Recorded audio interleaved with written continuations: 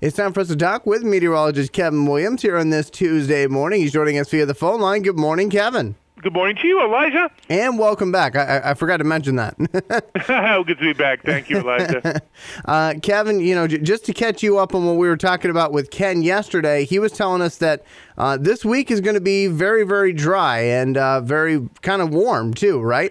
It will be warming up, yes, and it will be dry, yes, as well. We have been, this is not been a typical spring on a number of different levels, Elijah, particularly because we've had temperatures that have been above average, and we've had below average rainfall. And that may be the bigger issue as we move forward, because we've already had a few brush fires across various parts of the state.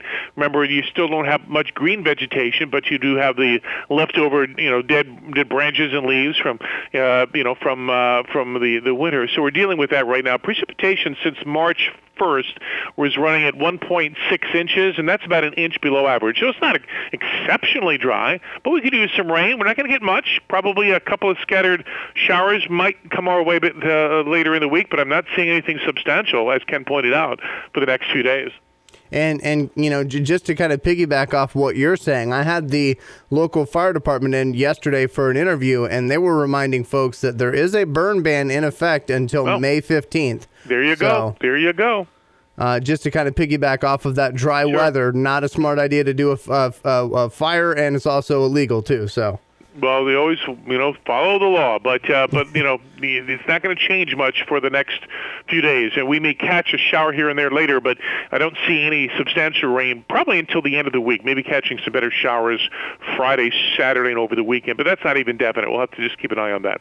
All right, my friend. And as far as any advice for today, as you said, it's going to get sunny. How high do you think our temperatures will get today? Yeah, we're going to easily make it into the 50s, might tickle 60. So a pleasant spring day for sure.